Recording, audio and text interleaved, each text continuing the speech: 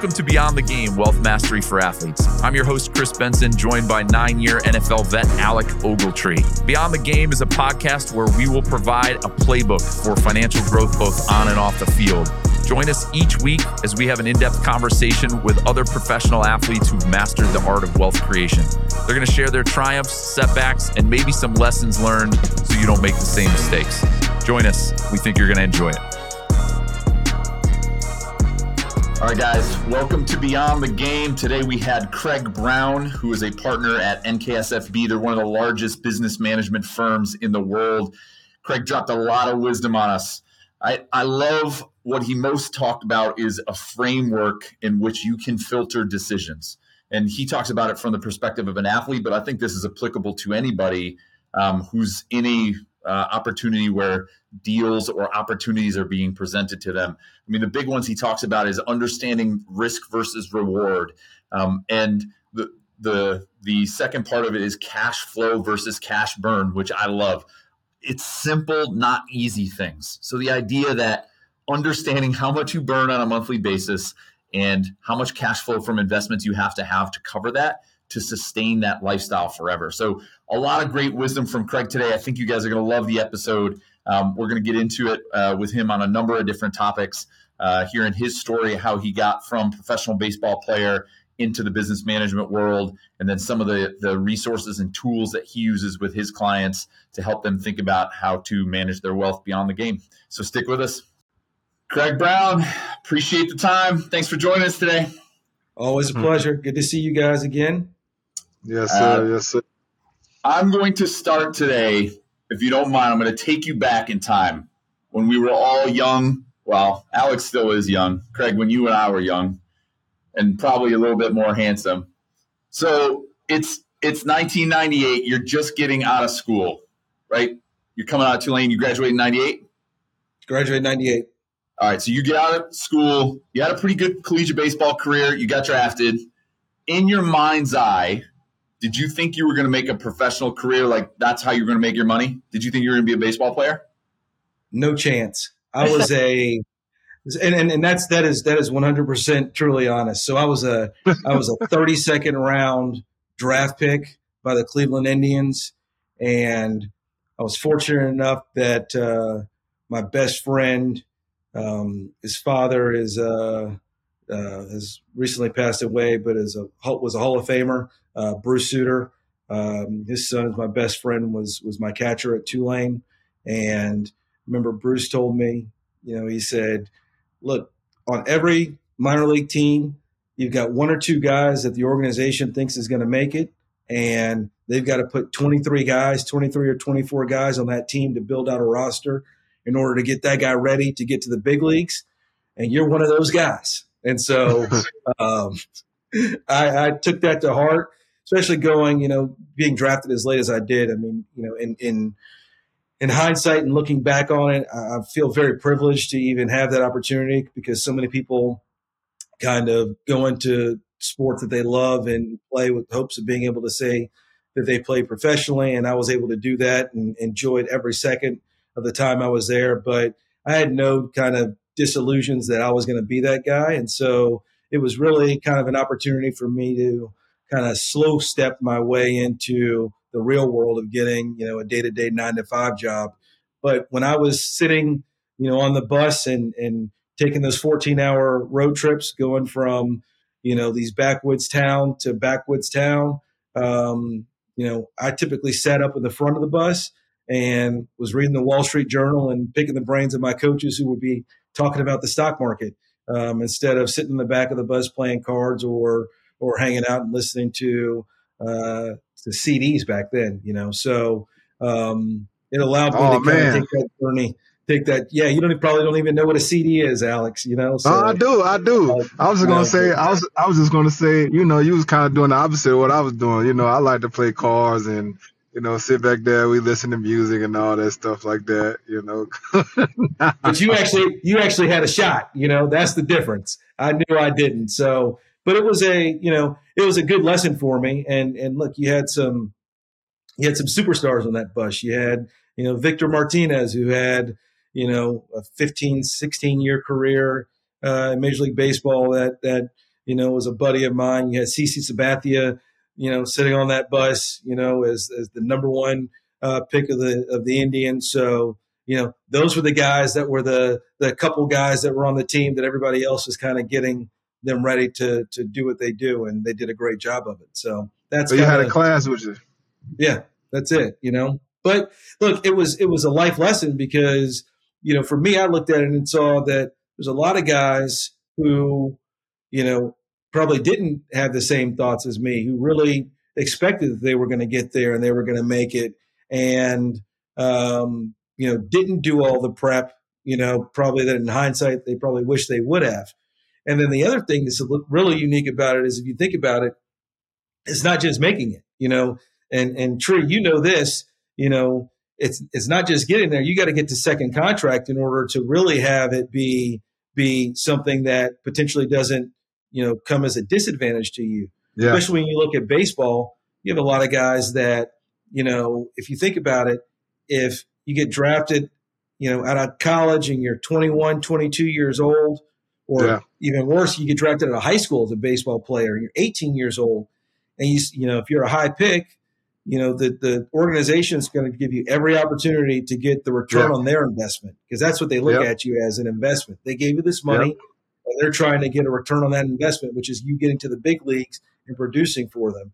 And so it might be 6, 7 years, 8 years that a guy bounces around in the minor leagues, which then puts you at 25, 26, 27 years old, having never gone to college. A lot of times those guys have started a family, and so then what does it look like for them? You're either trying to go back to school as a 25, 26, 27-year-old, or like Brandon Whedon. World. Yeah. Like Brandon Whedon. Exactly. Same kind of deal. Yeah.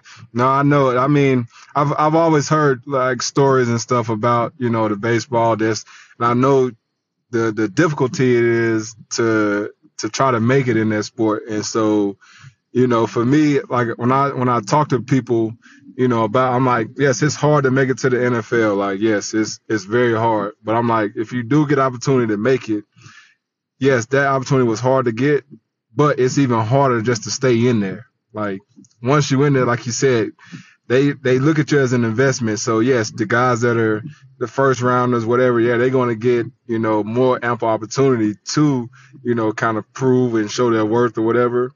But at the same time, at some point, it's like, all right, you're not doing it for me. Like, I got to cut ties, at the end of the day. And, now, you always say it, right? Like, you always talk about younger, faster, cheaper. Like, that's what GM's chasing in the NFL, right? Younger, faster, and cheaper. They definitely looking to replace you for sure. So you can't. Okay, I didn't mean to catch on. Go ahead. No, I was just going to say, and so if you think about it, especially what the average career in the NFL is, 3.5 years, and so it might be less now. Yeah, 2.5, 1.5. I feel like now. And I was going to say, so when you start taking guys that are playing 8, 9, 10 years. How long did you play, Trey? 9. So when you start averaging out, if you've got guys that are playing 9, 10, 11, 12 years, right, then you've got some guys, if the average is 3.5, you've got some guys that are playing 1, 2 years, right? 1, 2 years, literally 1 to 2 years. And that's the thing, that mindset of like, as you said, like you yourself, even though I still find it hard to believe because I feel like just the competitor, you like, hell no, I'm in the same class as them. I'm just as good as them. But I get it. Like, I understand, that aspect of it. But also the point of like where you said, I thought I was thinking, outside of like, okay, I know this ain't going to last forever, right? So I got to do something. I got to start thinking about what it's going to look like for me after, if this doesn't pan out. And, you had the courage enough to, look yourself in the face and face that reality. But a lot of guys don't. They just, they keep chasing it for however long they want, and which is fine. Like, I never tell anybody to give up on a dream or whatever. But at the same time, there's reality where, like, you have to come down and, them bills are due. Everything's coming. You're not no little kid no more. You can't just be. You can't go back to mama house and go sleep. You know, not That's as what it. you want to do.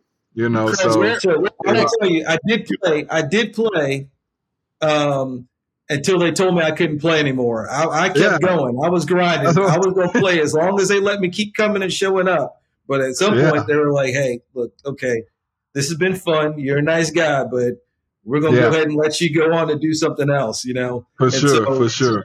but Craig, Chris, it brings up an interesting point. Let me ask you. oh, sorry, go Oh, ahead, Greg. sorry, I stepped on you. Go ahead. I was just going to say, where did that maturity come from for you? I mean, look, you're 22, 23, riding around the bus, right? And you're talking about the Wall Street Journal at the front of the bus with the coaches. Was that foundational, mom, dad, how you grew up, or was that just how you were wired? You were always thinking about, because I mean, you're an analytical guy, you have a tax background. Where did that come from? So it's a really interesting question and brings up a really kind of cool story. So, my parents were just hardworking professionals. My dad was a senior person for the Department of Corrections, a suit and tie guy, but still a state employee. My mom was a elementary school principal and then worked for the school district.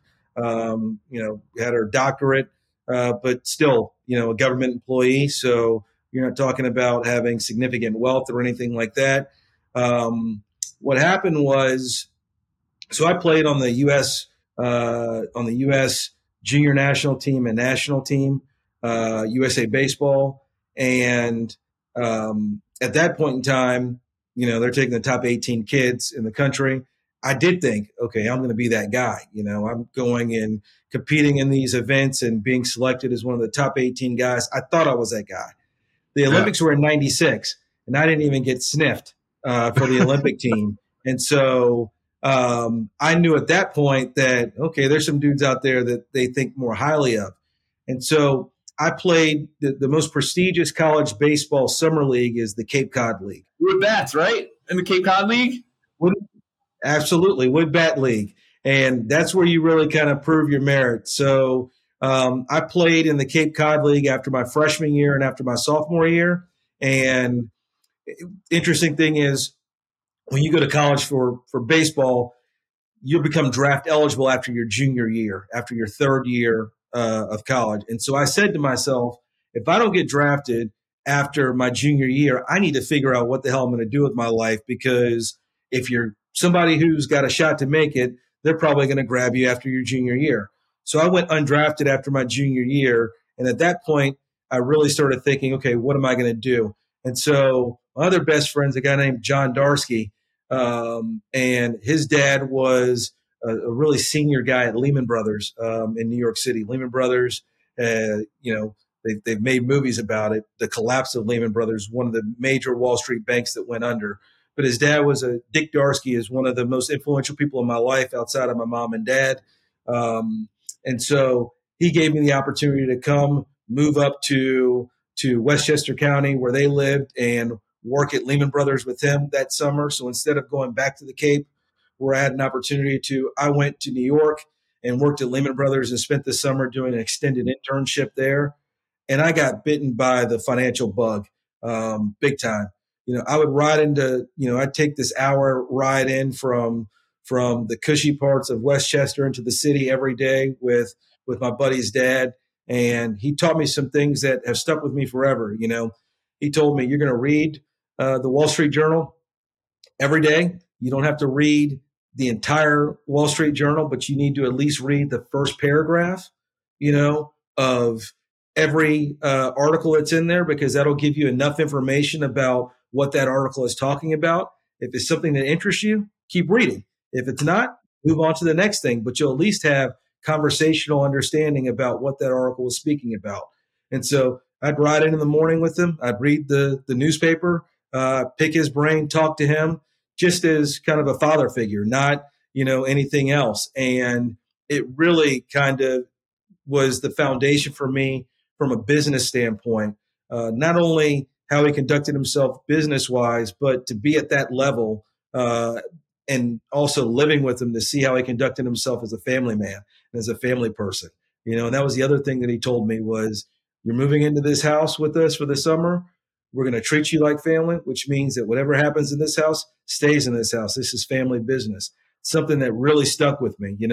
It's somebody who's had a major influence and impact on me. So that's really what got me kind of in that mindset of, okay, I know what I want to do whenever this ride ends. I was fortunate enough that I got drafted after my senior year. So I'd already graduated. So I had my degree. So it wasn't a situation like I was just talking about where you get guys who are, coming out of high school and then trying to figure out what they're going to do because they've got, an advanced life at that point in time. Did that, I mean, like, because you came out of the pro leagues and essentially went right to Merrill, right? That was your first gig?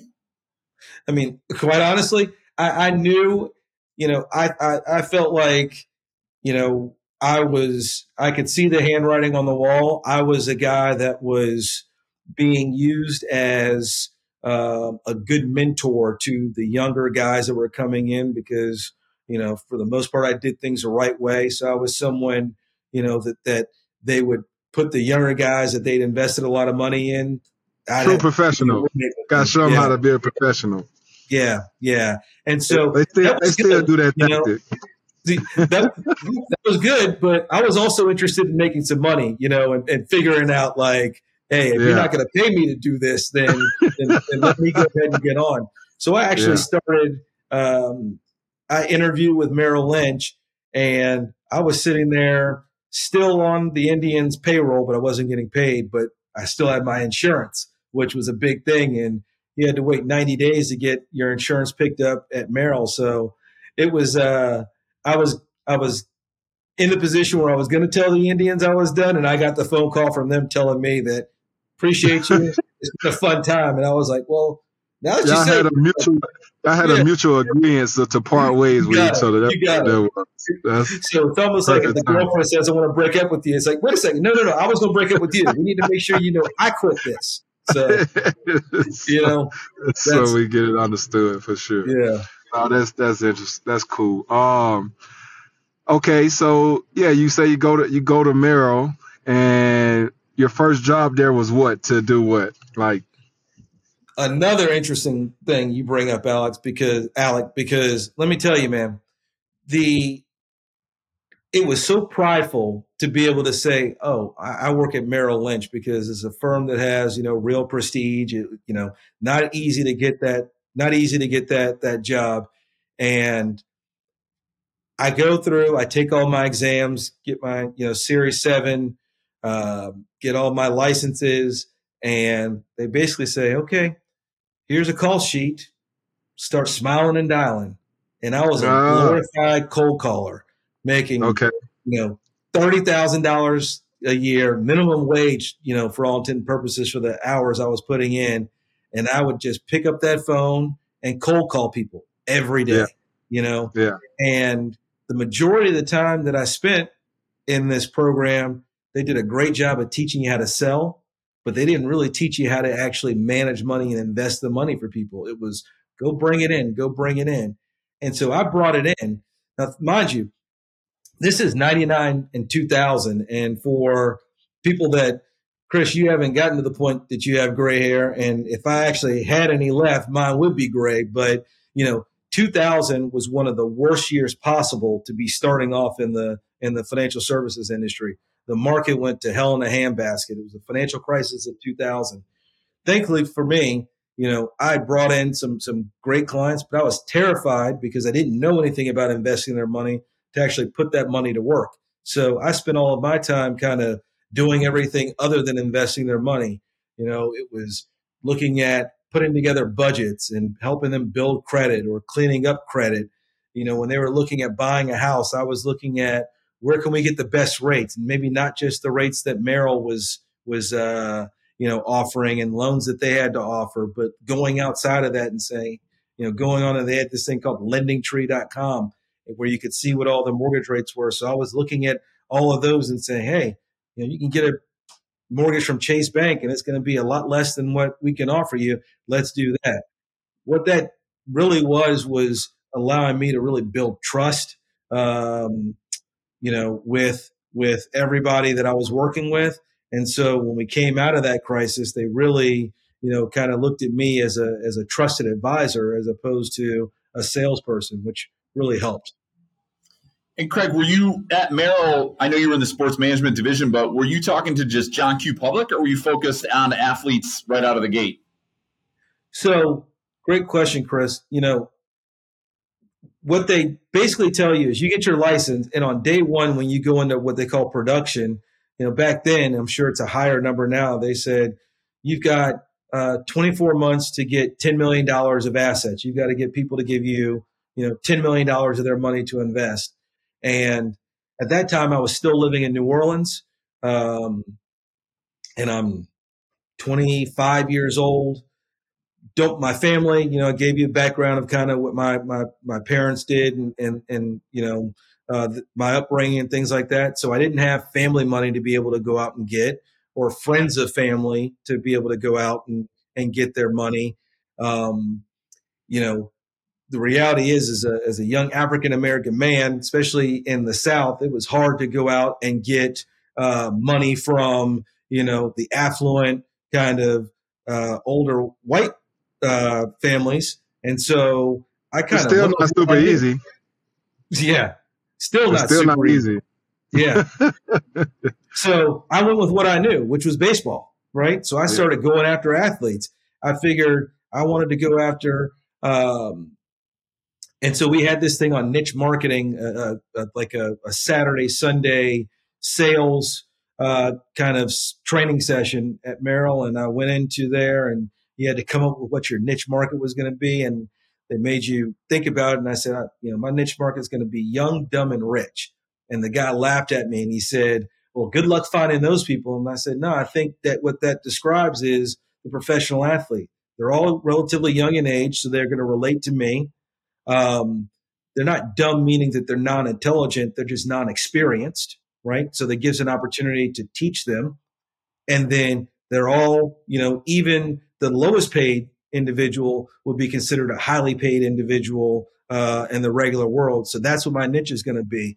And so I put all of my time, effort, and energy on going after those guys. And, was fortunate enough. I signed my first, the first guy I went after signed, ended up being the second pick in the draft, in the baseball draft. The next year I got the number 1 overall pick, the number 2 pick, the 11th pick, the 12th pick, and the 24th pick. And then the next year I had the number 1 overall pick. I had the number 1 overall pick 4 out of 5 years, and we get like 6 or 7 guys every year. And there's a cautionary tale in this. I'll tell you, it was started getting really easy to sign these guys because the families coming the year later would say, oh, you signed these people, so you must be the guy, we'll go with you. Reality is I still didn't know crap, but I was able to say I work with this person, this person, this person, and this person. And that's the thing that I feel is something that athletes and their families should really look out for. A client roster, especially on the financial side, where people keep their finances really private. And even people who may be in a position where their financial people have not done well by them, they're not going to tell anybody because they're embarrassed, to be in that financial position.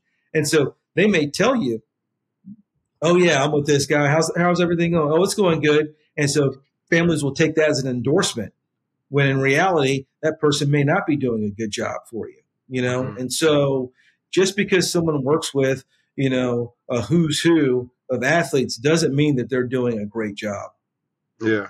No, I agree with that. That's like, I just remember when I think about like just me coming out and just kind of that whole thing, like at that age, 22, whatever, however old you are at that time, there's a lot being thrown at you at that time. A lot of the information that you're receiving is based on just your family, because most of the time it's them that's in your ear, that's talking to you, and if you're not really, I'm not necessarily savvy enough, but more so, experience in the sense of like, no, I can go ask around, I can go ask these people. A lot of times people just don't, I feel like they don't have that resource to maybe go to an outside source to ask them like, hey man, does this make sense? Like, and try to get a different opinion or perspective, whatever you want to call it, from different people. So I do agree with you in the sense of like, yeah, like once it start going, people they'll just go off just based off what like you said. Oh, they signed such and such, they must be doing a good job. And reality is like they really not. If you really, peel back the layers of it and look at it, you're like, well, this may not be the best fit for me. And that's the thing too. You got to find the best fit that's for you individually. Not Right. necessarily like that. Yeah, they may have did them well, but it doesn't mean that's going to be the same outcome you're going to have because y'all You two know, different people, and you're going Alec, about. The other thing is, you know, I always look at when someone says, "Oh yeah, this is my, I'm working with this advisor or that advisor, and they work with A, B, C, D, E." Sometimes Yeah, I'll sit there and say, "Okay, all those guys are represented by the same agent." yeah, So is that the agent that's feeding these players to this advisor? Is it because that advisor does great work, or is it because they just have a relationship, whether yeah, that's whether that's a personal relationship or that's a financial relationship, but either yeah. of those can be a conflict in terms of relying upon that person to say, hey, this is who you should work with, Agree, and agree. that's a real problem. And the other thing is, like when you were coming out, did anyone say to you, here are the questions you should be asking, and here's the reason you should be asking those questions? Or was it kind of left to you and your family to just go at it alone and kind of figure out, Yeah. what to ask? Uh, mostly it was just left to me and my family to ask. I think too, and I say this too, is like when I think back to the mindset that I was in, like only thing I cared about was playing football. Like it wasn't even like, yes, I cared about the money in a sense, but it was like, man, I'm gonna see more money than I ever seen, you know, ever in my whole life, right? More than my family, like anybody that I know that I can just pick up the phone and call and be like, oh, have you ever made this? Like, no, I couldn't call somebody and, kind of ask those questions like that. It didn't mean that I didn't have people around me that, possibly could have helped. But like I said, coming out, it was mostly left up to my family. And obviously you do the interviews and you go around asking people. And, for me, for everybody, I mean, it's that trust factor, obviously, that you have to, break down that wall. Like, I want to be able to get up and make a phone call and be like, and feel comfortable asking that person, like, whatever question I may have, on my mind or whatever's going on. Like, I want to wake up knowing that I can actually call it and feel like they're going to give me a genuine answer and not feel like, oh, man, I don't want to ask this because I don't want to sound stupid or whatever. You kind of fall in that. And then, like I said, at that time, 22, 23, I'm like, man, I really don't care what else happened really in a sense, outside of me playing football. Like, if it's not anything to do with me going out here on this field, like somebody else can kind of deal with that or whatever. I'll get to it when I can, But you and that's kind of, graduated from that, right? Like, oh yeah. Well, and, yeah, I and mean, you live and you learn. You live and you learn, and hopefully, if blessed enough for me, I was blessed enough to play 9 years, so I seen a lot, throughout my years of playing and kind of transition. Like even like just to even talk about like our relationship. I remember when we first met, you was like, you like, hey, you start telling about his insurance policy, and I was like, man, what is he talking about? Like, I had no clue what he's. I'm like, why the hell would I buy some insurance for whatever person? I'm like, you like, nah, man, I'm trying to tell you, but at the same time, it was my first time getting to know you, and again, the mental space of where, each person is at in their life, I think is imperative that people like yourself who are in those positions and any other position for whatever other thing you think, you got to be able to meet that person where they at in their life and kind of understand, like, it's not that they don't want to go do the right thing. I think everybody has the mindset to want to do the right thing, but at the same time, it's like man, dude, you telling me to do this? I just met you like 2 weeks ago, and you trying to do all this tax preparation and like this. I'm like, man, no, it just don't sound right. It just Too much. sounded, Too much it's too just too fast. much. You see what I'm saying? And so I know a lot of guys kind of fall in that. Then they look back, they're like, ah, man, I should have did that. Kind of later on in life. And then, like I said, if you're fortunate enough to, reach a second contract and whatever else, kind of come into some fortune in your life and you're able to do some of those things, then you definitely try to take advantage of those things as much as possible. But like I said, it's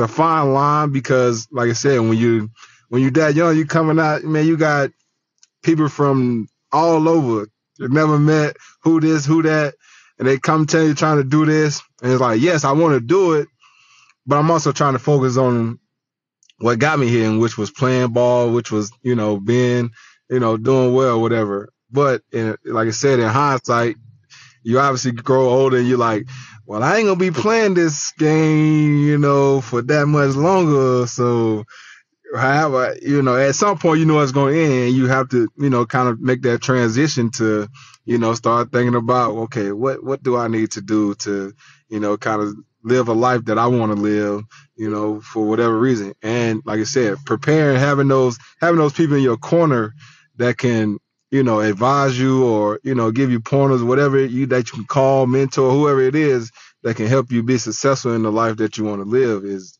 very key to me, for sure. Craig, how did you make that transition at Merrill, where it sounds like you were doing more of sort of the back office bookkeeping or maybe the foundational stuff versus, directing capital? Because at some point, I mean, where you are today, you have the ability to help people direct or manage their wealth. What was that transition for you? And then I'd love to kind of get into that next step with NKSFB. Like, what are you seeing? How are you counseling your clients? Because, NKSFB is a monster. You're building a really nice program there. So what was that transition point for you professionally? So selfishly, I will say this. You can do the greatest work in the world at a financial services firm, your UBSs, your Merrills, your Morgan Stanleys. But if you're not investing money, you can't get paid.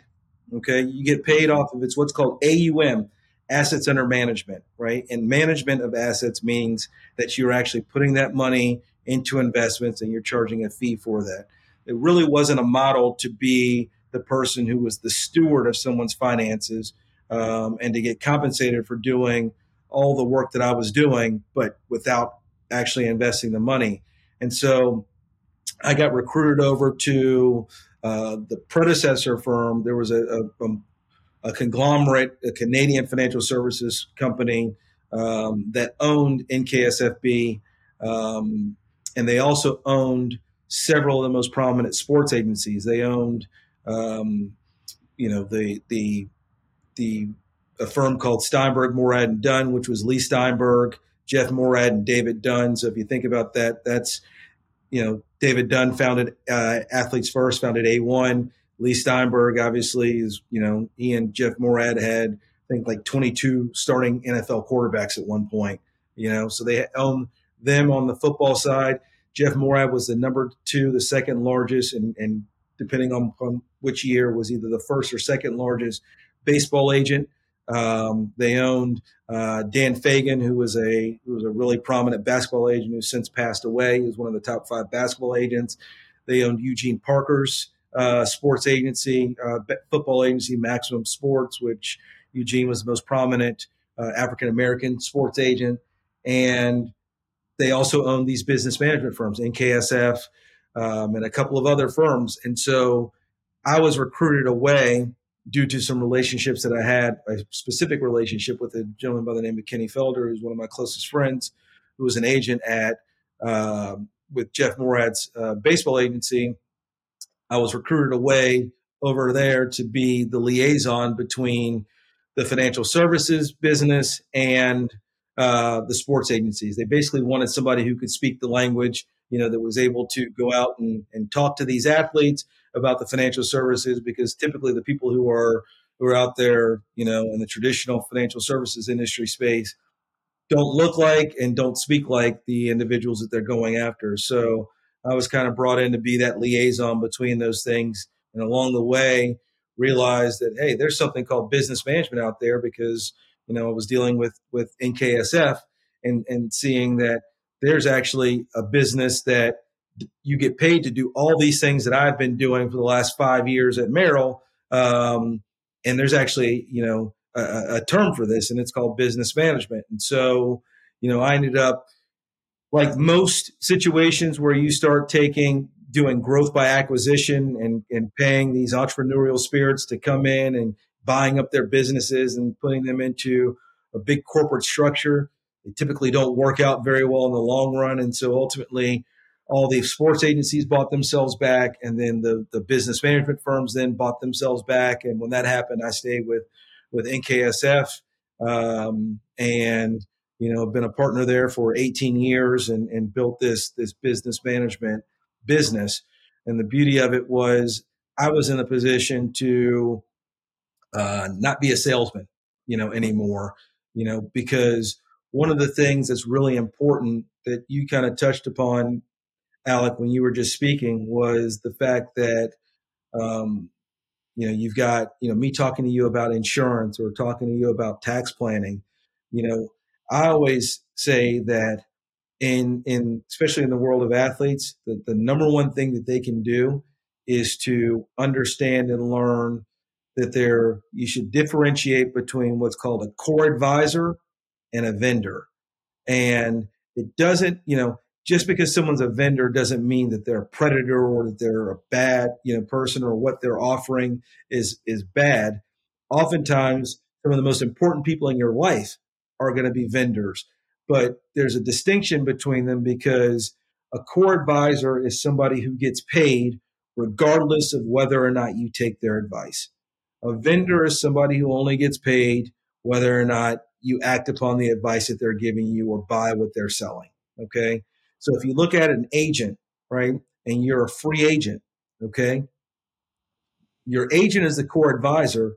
The teams are the vendors. So if you're trying to figure out whether or not you're going to go play for the Dolphins or you're going to go play for the Giants, okay, your agent's going to get that 3% that they get paid, regardless of whether or not you decide you're going to play for the Giants or you're going to play for the Dolphins. Their responsibility is to give you advice and guidance and say, hey, there's no state income tax in Florida. So if you're going to get paid $10 million in both places, you know, you've got 9% state income tax in New Jersey versus 0%, you know, in Florida. So there's a significant difference in what you're going to bring home between one state or the other, playing for one team or the other. They're also going to say, but there's probably more marketing opportunities for you playing for the Giants than there are for you playing with the Dolphins. So you have to look at that side and weigh it out. Ultimately, it's your decision. You may say, well, look, I want to go play for the Falcons, okay, because I want to be back at home. That agent is going to get paid their same 3% regardless of where you play, okay? Yep. In that scenario, you've got the Giants, the Dolphins, and the Falcons. When you go for your visit, they're going to sell you on all the reasons you want to play for the Giants, all the reasons you want to play for the Dolphins, all the reasons you want to play for the Falcons. And they don't win, they don't benefit unless you pick their team, right? Yep. So in that scenario, they're a vendor. On the financial side, every person has one pot of money. They have one pie, okay? And so our responsibility, because we don't get paid off the investments that someone makes, is to help them make decisions on how they should split that pie up and divvy that pie up. We're sitting there as a core advisor. The places where you're going to put that money are ultimately the vendors. They're going to tell you all the reasons why it makes sense for you to put your money there. So the hard thing is when a vendor is kind of sitting in the position of a core advisor, you know. So traditionally what happens is financial advisors are the core advisor for professional athletes. You've got somebody at a Merrill Lynch or Morgan Stanley or UBS, you know, or somewhere like that, you know, or XYZ Wealth Management, you know, they're an RIA, they're, you know, my wealth management advisor. Those individuals are supposed to be giving advice and guidance, but there's a conflict that sits there because Tree, if you come and you say, hey, I met this guy named Chris Benson and Mm-hmm. he's got, this great opportunity for me at, it's crazy. He owns storage facilities and they generate a ton of cash flow and they've got, consistent returns, more consistent than what you're getting in the stock market. Okay. Than what you, my advisor at, whatever wealth management firm are telling me you can get for me off of my investment portfolio. So I Mm-hmm. think I want to put my money there. But you're relying upon that person at whatever wealth management firm to tell you whether or not Reliant's a good investment or not. Well, if you Yep. take $1 million of your money and you take it from your investment account with them and put it in Reliant, they're no longer able to charge you a fee off of that Yep. money that's there. And now that money's sitting, somewhere else. Maybe good for you, but it's not good for them. And so it's important to understand that although that person is really, wants to be positioned as your core advisor as it relates to your finances, they really are a vendor. They're one of multiple options of where you can put your money and make money. And you Yep. really want to be in a position where you understand, is somebody a vendor or are they a core advisor? Again, doesn't mean that you can have $60 million sitting in your investment portfolio. They're really important, right? But they're a vendor, right? Yep. So it's really important to understand whether or not somebody is a core advisor or a vendor, because you have to look at the advice they're giving you and decide, are you taking that advice blindly or are you having to take it with a grain of salt, knowing that they're only going to benefit if you keep that stuff with them? Yeah.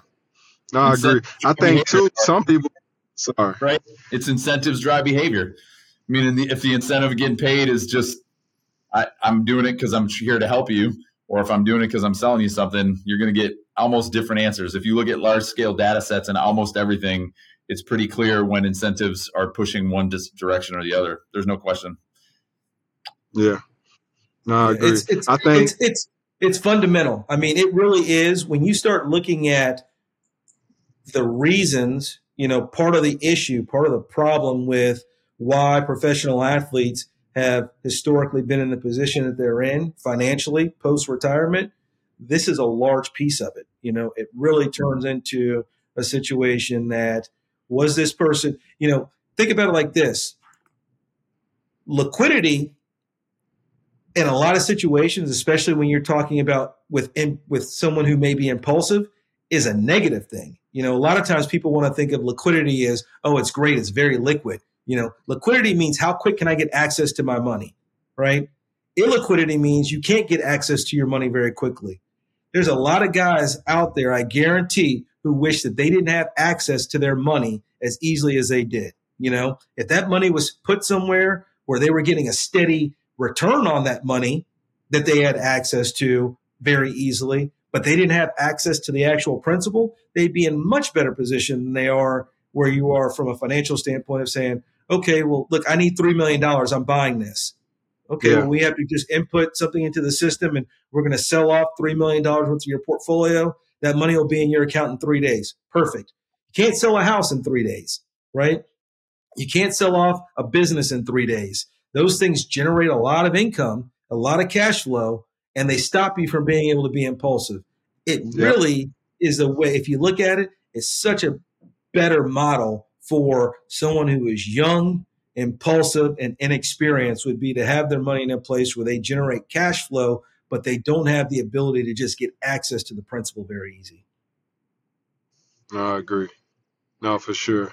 I think a lot of people too, when they get in those situations too, and good, bad, or whatever, they rely so heavily as an athlete anyway. You rely so heavily on that core advisor, right? For the advice that they're going to give you, and whatever you try to do, and two, they kind of almost like they just trust blindly, like.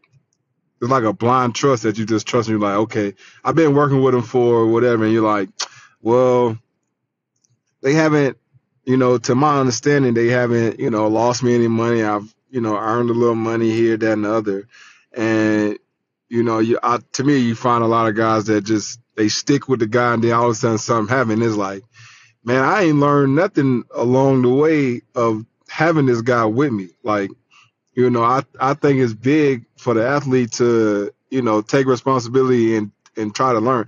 Not saying you have to be a guru at it, but you know, you need to have some understanding of, you know, the language that's being spoken, that, you know, because they're talking about your money, and at the end of the day, they're going to come back and say, well, as the, you know, like I said, like you're going to come back and be like, well, it's your money, is you can do whatever you want to do with it. You know, I'm here to give you the advice of whatever it is, right? And on whatever it, you know, whatever you want to do, and that's all I can do. And you know, you kind of like essentially cut ties, like, you know, you kind of wash your hands, because you're like, ultimately at the end of the day, it's your decision. You know, Right. all I can do is provide you the information to, you know, help you make the decision. So with that, think about this. Mm-hmm. If I've got a PhD in chemistry, okay? Yeah. And I'm teaching graduate level chemistry. You know, I'm a graduate chemistry professor, okay? And you're a fifth grader trying to learn chemistry, okay? And Chris is a middle school chemistry teacher, right? Mm-hmm. Got a degree in elementary education, okay? Happens to be thrust into teaching chemistry at middle school, understands it, you know, understands basic principles and is able to teach that, right? And he's a very good teacher, okay? But Chris's understanding of chemistry at a higher level doesn't go there because he doesn't have a chemistry degree. He has a degree in education, and that's the level he's at. Now, take that, and you're a fifth grader. You may relate to Chris and his teaching more than you relate to me, even though I've got a significant higher level of understanding of chemistry than Chris does. Okay. Yeah. Now, you can have an advisor that, you know, individuals have advisors that they pick because, like you said before, you know, I related to them. You know, I felt like I could trust them. I felt like I could talk to them, and I didn't feel dumb when I was talking to them. And that makes 100% sense. I totally agree with that. But when I said, you know, earlier I said to you, and I said it for a reason, but you graduated, you know, you continue to learn and grow, right? Yep. You elevate. Yep. And so that's the thing. Is that advisor going to help you to continue to grow? Because if you do, you may outgrow them, you know, and graduate past them. You may go from middle school to high school, you know, you go from high school to college to a graduate level. You may go to your doctoral level. And at that point, you've got more and more sophisticated people that you're dealing with in that space, typically. Mm-hmm. So a lot of times you'll see that advisors who are only at this level don't want their clients to get to this level, because then the client sees that they're not, you know, at a high enough level to deal with them. So a lot of times they want to keep that client pushed down. They don't want to educate you. They don't want you to understand things nearly as well, because then you might realize that they're not as sophisticated as you think they are. If they can keep you at a fifth grade level, that middle school level that they're at is going to be good enough, you know? But if you get to the high school level, you're going to look back and say, you know, think about when you were, you know, your Pee Wee coach, right? Versus your middle school coach, versus your high school coach, versus your college coaches, versus your coaches in the pros, right? If somebody kept you, and think about if when you got to the pros, looking back on your Pee Wee coach, right? You don't look at them with the same kind of reverence, like, wow, they knew the game unbelievably compared to what your coaches in the pros knew, because you graduated, you kept going up higher and higher levels. True. If they keep you down, right, financially in terms of literacy and understanding, you will constantly think that Pee Wee coach knows everything. And maybe that professional coach, when they start talking about schemes and things, it's like, wait a second, I don't understand that. That's too much stuff. I don't even want to deal with that. So we have to all look at it and say, you know, my kind of catchphrase is education's a journey. It's not a destination. We've got to constantly be in the position where we're constantly learning and growing and becoming educated, because you want to get to that PhD level. True. I think, too, to kind of not necessarily push back on it, but to your point of like what you said, like of, you know, you graduate in different levels. I think that there is something to be said about like that foundation, because like I see, like you see in the league, like guys that are become professional coaches, right? A lot of times they think they done fucking invented football, like, and it's like this game been around forever, right? And it's like, dude, you don't have to make this shit so complicated, right? And so I try to like not necessarily think about that in the same way as finance wise, but it's kind of somewhat of the same principle, because it's like, yeah, like you can go to these guys that are way up here, but all it's doing for you is just confusing you, right? It's confusing. It's making it tougher. It's not working out for you, right? And so, kind of, to me, the best ones, they know how to, adapt to each person, right? Like, okay, this person over here, I can't give them all the information because it's gonna do more harm than it does good, right? Not that I not Well, that's the ability to relate, right? Yeah. Because it's one thing to have knowledge, and part of having knowledge, true mastery of something, Yeah. is being able to. I feel like this is probably my greatest skill set. Yeah. Is being able to take things that may be perceived as complex and put it into a language that the people that I work with truly can understand it is, Yeah. as opposed to talking, because it's just jargon, right? Yeah. Just like when that coach calls out some scheme or some shit, and it's like, man, that's nothing but a whatever, Yeah, right? yeah, And you yeah. can simplify it. Yeah. So that shows that you have a true mastery and knowledge of it, because you're able to take what he has said as this complex scheme and say, man, that ain't nothing but a blah, blah, Yeah. blah. Yeah. So that means that if you were in that position as that coach, you could create a scheme like that, but then you could take it to someone and make it easy for them to understand, so that they can go out there and execute that, because we're at whatever level they're at from an intellectual standpoint or a comprehension standpoint, Yeah. that they're able to understand it. That's the key, I think. Sometimes people just want to show how smart they are by saying shit that nobody else knows. Exactly. And Craig, how do you, so I guess thinking about that to specific things, right? Like, what are the things that with your clients, what are those foundational pieces of knowledge or potentially habits that they can incorporate in their day-to-day to continue that educational journey, right? Because to Alec's point, finance can be very complex, but Alec, it can also be pretty simple, but you want to make sure you understand you are on a path to whatever goal you're trying to achieve. So what are the things that you counsel your clients to help with that foundational growth year over year? Because it's like you said, it's a journey. It's not going to be I'm going to read this book once and I'm good. Yep. So I break it down. I always talk about this. If you think about the things that people struggle the most with, they're probably the two easiest things to identify and deal with. So one is weight. Okay.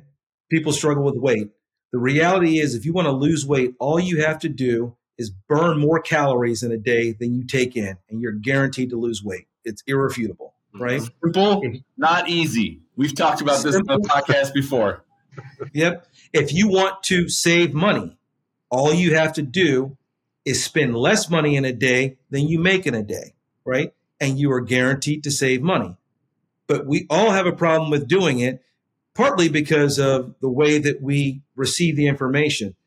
I don't know how many calories I'm burning from speaking during this podcast, right? I don't know every calorie that goes into my body. So if I'm trying to lose weight, I can kind of figure it out, but it's not exact, right? Mm-hmm. We don't get paid on a daily basis. We get paid on a biweekly basis at best. It's if you're a football player, now it's gotten a little bit better with changing it, but it used to be you only got paid, for 17 weeks, Mm-hmm. and then good luck with figuring out how you're going to make sure for the remainder of the year that you don't overspend. I was on that. So yeah, exactly. So, but it's a simple concept. Yeah. And so for me, putting that in financial terms, it's understanding cash flow versus cash burn. How much money's coming in versus how much is going out. It's extremely important to be able to have an understanding and a mastery of those concepts and what constitutes cash flow and what constitutes cash burn. That's number one. Number two, for me, it would be the understanding of risk versus return. Okay. Risk versus reward. Because, I think that many people can inherently grasp the idea that, hey, this is something that's risky, versus this is something that is deemed safe.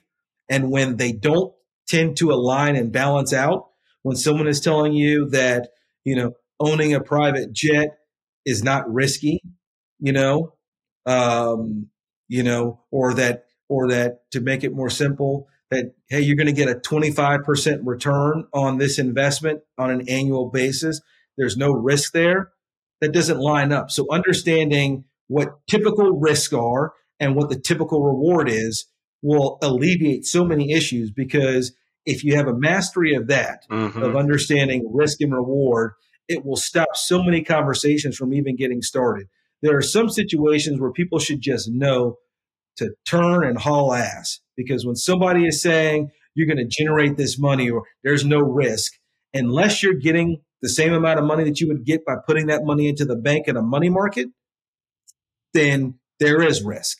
If they're offering you a higher return than what you get off a money market, that means there's more risk than what they're telling you. I love the framework of a filter that when things come into your brain, you can immediately say yes, no.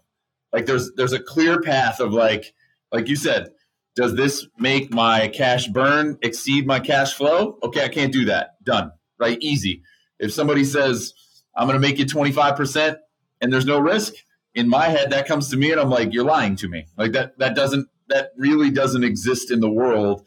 And that framework, or to be able to say black, white, just automatically push things to the side that don't fit in that framework, makes it so easy because of all the complexities we're talking about. There's so much out there in the financial world that you can get caught up in. This just gives you a clear path. How do people get in trouble? And the question we've asked a lot of the guests who've been on has been worst investment, right? And Craig, maybe this is something you've done personally, but I have a feeling that just with the number of athletes you've worked with over the years, you probably got some doozies. And the specific would be fun to hear, but what usually is the problem? Like when someone does something exceptionally dumb, loses a few $100,000 or $1 million or a couple $1 million, like what's the foundational issue? Is it just, I don't mean to say ignorance in a negative way, but what's the why behind that? So the two things that I find, it's ego and love. Okay. The ego side is, and when I say, and I'll explain, the ego side is that when you ascend as an athlete to the highest of high levels, right? And it's not only getting to the top of the profession, but typically with the athletes that we're talking about, even their physical presence, they are ascending to the highest of high level, right? Like you look at them, they're physically imposing, right? Their paychecks are imposing.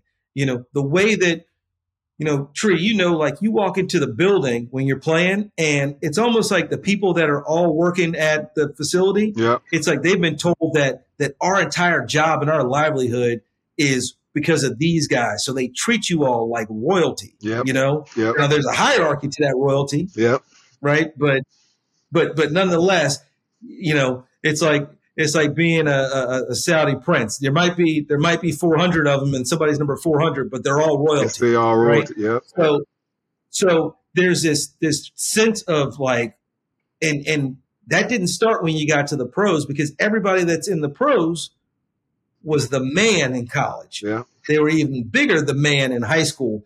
They were even anointed in Pop Warner, as the man, right? And so there's this hubris, this ego that kind of sits there of like, everything I do is great. Everything that I touch, I don't fail. I don't miss.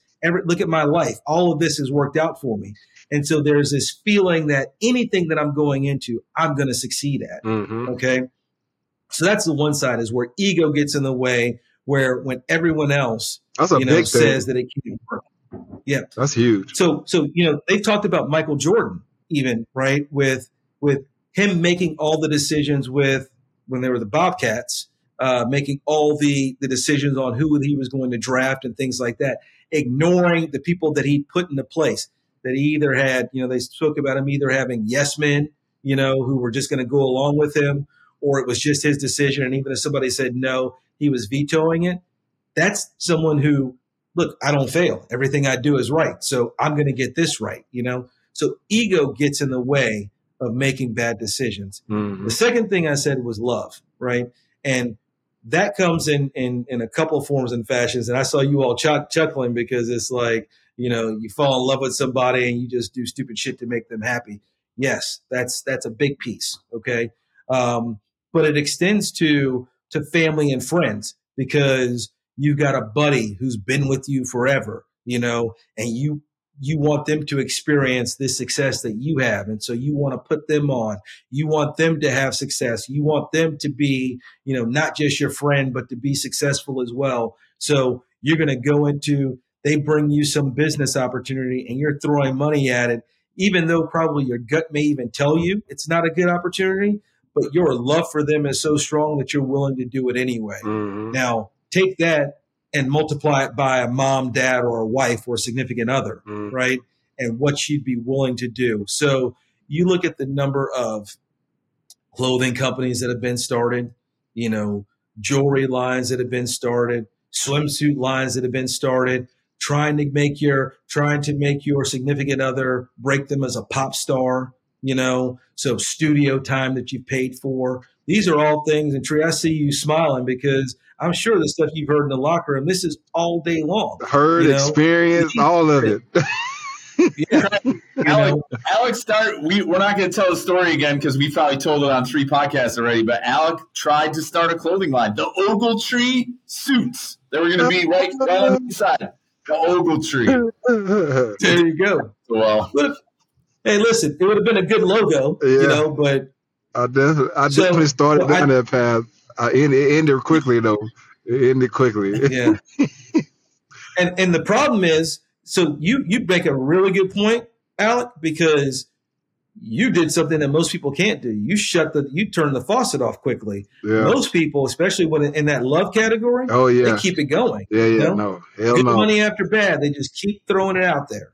Hell no. And so what habits, what do you encourage your clients to do to kind of walk away? I mean, is it just a realization of you saying to them, don't let your ego get in the way of making good decisions. Don't let, the people around you and the people you love. What do you encourage them to do to, again, give them that framework for decision making? Does it go back to risk versus return, cash flow versus cash burn? I mean, so think about it like this, Chris. We in talking about risk versus reward, if we're all in agreement that the bigger rewards you get, inherently you have to take on more risk to get that reward, then you probably should only want to take on as much risk as you need to generate the rewards you need to. And so instead of risk reward, we'll call it risk return. So the first thing is understanding what type of return on my investment do I need to get in order to live the lifestyle that I need to live, right? That's the fundamental thing. Right. I mean, and the first part of that is understanding what's the burn rate to live the lifestyle I want to live. Correct. And that's why I said those two things, cash flow versus cash burn and risk reward, right? Those are the fundamental kind of concepts that really do go hand in hand. And so you have to know how much money you need to generate in order to live the life you need to live, right? And so that will tell you, and then you have a finite amount of money. And so that will tell you how much you need to earn off of your portfolio, your investments, whatever they are, in order to generate the cash flow to match up with the cash burn, right? And so you then only want to take on the amount of risk necessary to generate the return necessary to create the cash flow necessary to meet the cash burn. And so if you do that, you stop looking at these home runs that you're trying to hit because you don't need to hit those home runs to generate the return that you need to get to live off of the cash flow that you're going to earn. So that's the first thing. And once you have that pot secure, then you could take excess money, additional money, right? And so now you're talking about kind of the envelope system where you're taking, okay, this is my pot of money that I know this is what I need to live my life off of, right? Okay, I've got an extra $1 million, $2 million. Well, this is the money that you can take and use that as more what we call aspirational things. I want to start a clothing line, right? I want to own restaurants. I want to invest into a gym, all these different types of things, whatever it is that's a passion project for you. Then you use that additional capital, knowing that if it doesn't work out, you haven't put in jeopardy the lifestyle that you're living for you and your family. That's always safe and secure in this other space. Craig, let's put some numbers to that, just for an example. Like, how do you counsel, one, what is a reasonable rate of return? Let's not call it risk-free, because risk-free treasury right now is attractive, but it's still probably not going to support most guys' lifestyle. I mean, it depends on how much money they have, I guess. But what's the number you're using? And I'll use an example. Like, I got $10 million in the bank, or I got $10 million in net worth, or however you think about it, $10 million of investable assets. What's the number you're attaching to that where you say, look, here's the safe bucket. You should think about, 5 to 7% a year, 7 to 9. Like, in your mind, what's that category of conservative, safe investments? So, great question. It's the fundamental, and I held up 5 because I didn't want you to say the number, what you did, and make it seem like I was echoing what you had to say. But that 5% is different. So I counsel individuals to live off of 5%. So if you've got, and so one thing that's really important, Chris, is to say that you have, what you said was not 5%, or excuse me, not 10 million of net worth, 10% of investable assets. Okay. It's really important to distinguish what's an investable asset versus an asset. So if you have 4 homes, okay, that total $10 million that you and your family live in, and you bounce from one house to another, or you've got 2 homes, you play in LA, you've got a $5 million there. You live in Atlanta in the off season, you've got a $5 million house there. You've got $10 million of assets. Neither of those are income producing investable assets. So neither of those should count towards this number we're talking about. I'm talking about income producing assets, either through appreciation where they're going up in value, or through generation of return through rents or something like that, right? Income that they're producing. So living off of 5%, so you may have $20 million of assets, but only 10 million of them are actually generating income for you. The other ones you would, because unless you're willing to sell off that house in LA and that house in Atlanta, those aren't producing anything for you. Okay. So just if you think about that, so let's just say it was 5%. So 5% of the 10 million of investable assets you have would generate $500,000 a year, for sake of easy math, about $40,000 a month. So let's say that, so then we would be saying you need to be living a lifestyle of $40,000 a month. Okay. In order to live $40,000 a month, you have to look at what type of income is that? Is that capital gains? Because that's going to get taxed at 20%. Is that ordinary income and dividends? Because that's going to get taxed at your tax bracket, 37%, So it's important to understand that as well. So, and then you have to take into account what's the third thing is inflation, right? Especially when you start looking at a professional athlete who could be 33, 34, 35 years old if they're lucky when they're retiring and having to live off of this money. You've got inflation that factors in that's going to make everything more expensive. So $500,000 a year today may be enough for you to live off of, but with inflation, 15 years from now, it's going to be essentially maybe $350,000 a year that you're living off of. And so you've got to factor that in as well. So in order to do that, you really are probably looking at, even though you're living off of 5%, you need to be generating about 8% return on your money, because you factor in with taxes and inflation, you should typically be generating about 8 or 9% on your money. That's realistic. And so you've got to then look at, so then doing that, you look and say, okay, well, what types of investments can I put myself in that are going to have the least amount of risk that can, have historically been able to generate me that 8 or 9%, kind of like storage. Yeah. No, it sounds like they need to. My thing with that, what I would say was, I was joking in my head. I'm like, hell, how the hell, if I'm 24 or 23 and you telling me all this, I got $10 million right now, how the hell am I supposed to understand all that right now? I'm just thinking about, obviously when I was coming out, just because like I said before, like at that time, that would have never, like, none of that never crossed my mind. Didn't think about taxes, didn't know none of that stuff like that, right? And so when you just explain that, because you have that high understanding, and this is your space, right? I'm always curious just to, see how people break that stuff down. Like, how do they get that? How do we close the gap in terms of, like, those guys that you're saying, that young, immature, impulsive, whatever? How do we get them to kind of see that picture in a sense? And it's like, you got to, so Tree, the problem is speaking about it is in one ear, out the other, right? You've got to show, like, essentially like it's paint by numbers. You have to show pictures to show, hey, let's say you got $10 million and let's say you spent and you're getting, 5%, 8% on your money, but you're spending $800,000 a year. You've got to physically show them this is when you're going to run out of money. Yeah. Right. And then say, now let's say that you only spent this amount. This is when you run out of money. And it's like, wait a second, it never runs out. Exactly. Yeah. Now, if you spend this amount, you have to literally show them and say, you won't believe me, but this is math. 1 + 1 always equals 2, right?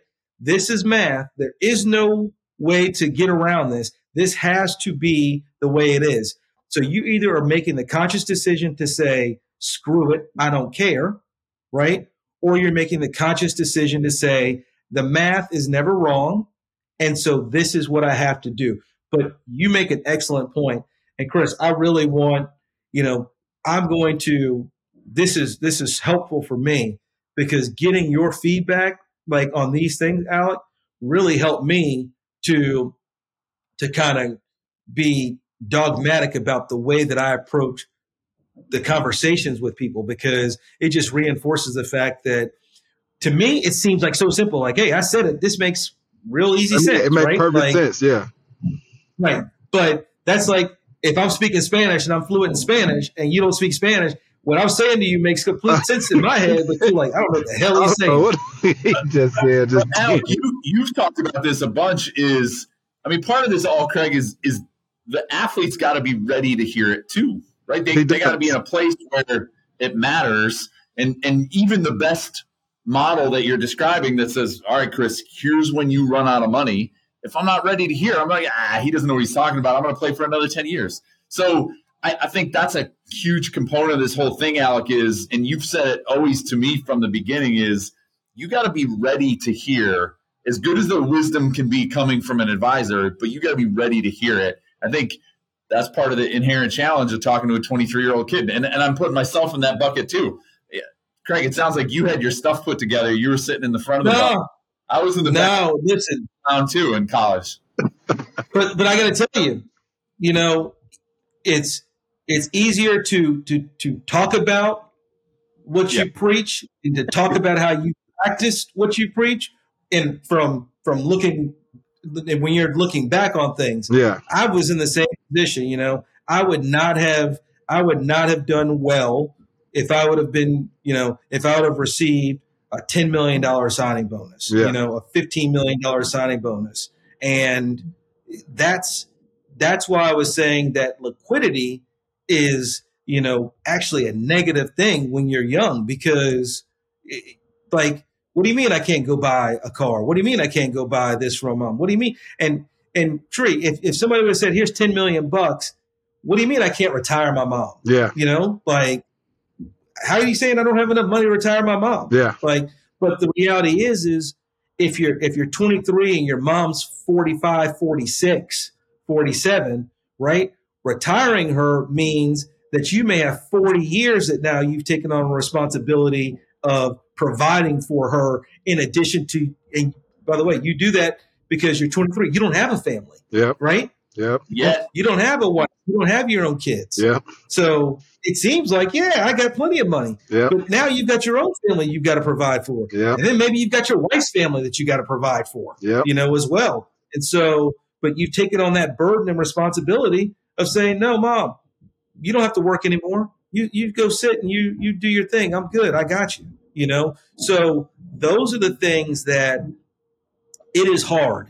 And that's why for me, I think NIL I am a huge proponent of NIL because I feel like athletes deserve to be compensated for the revenue that they're generating. Okay. The scary part for me is you're now taking it and imagine it being 22, 23 and not knowing what the hell to do with money. Now you're 18 and you're getting this money. And what we're doing is we're now hardwiring ideas and habits and fundamentals into people at an even earlier age when they've got less understanding and the ability to be able to deal with it. And so that's really problematic. There needs to be so much more education, and the universities are failing these kids if they don't do it. Yeah, I agree. I agree. Totally agree with that for sure.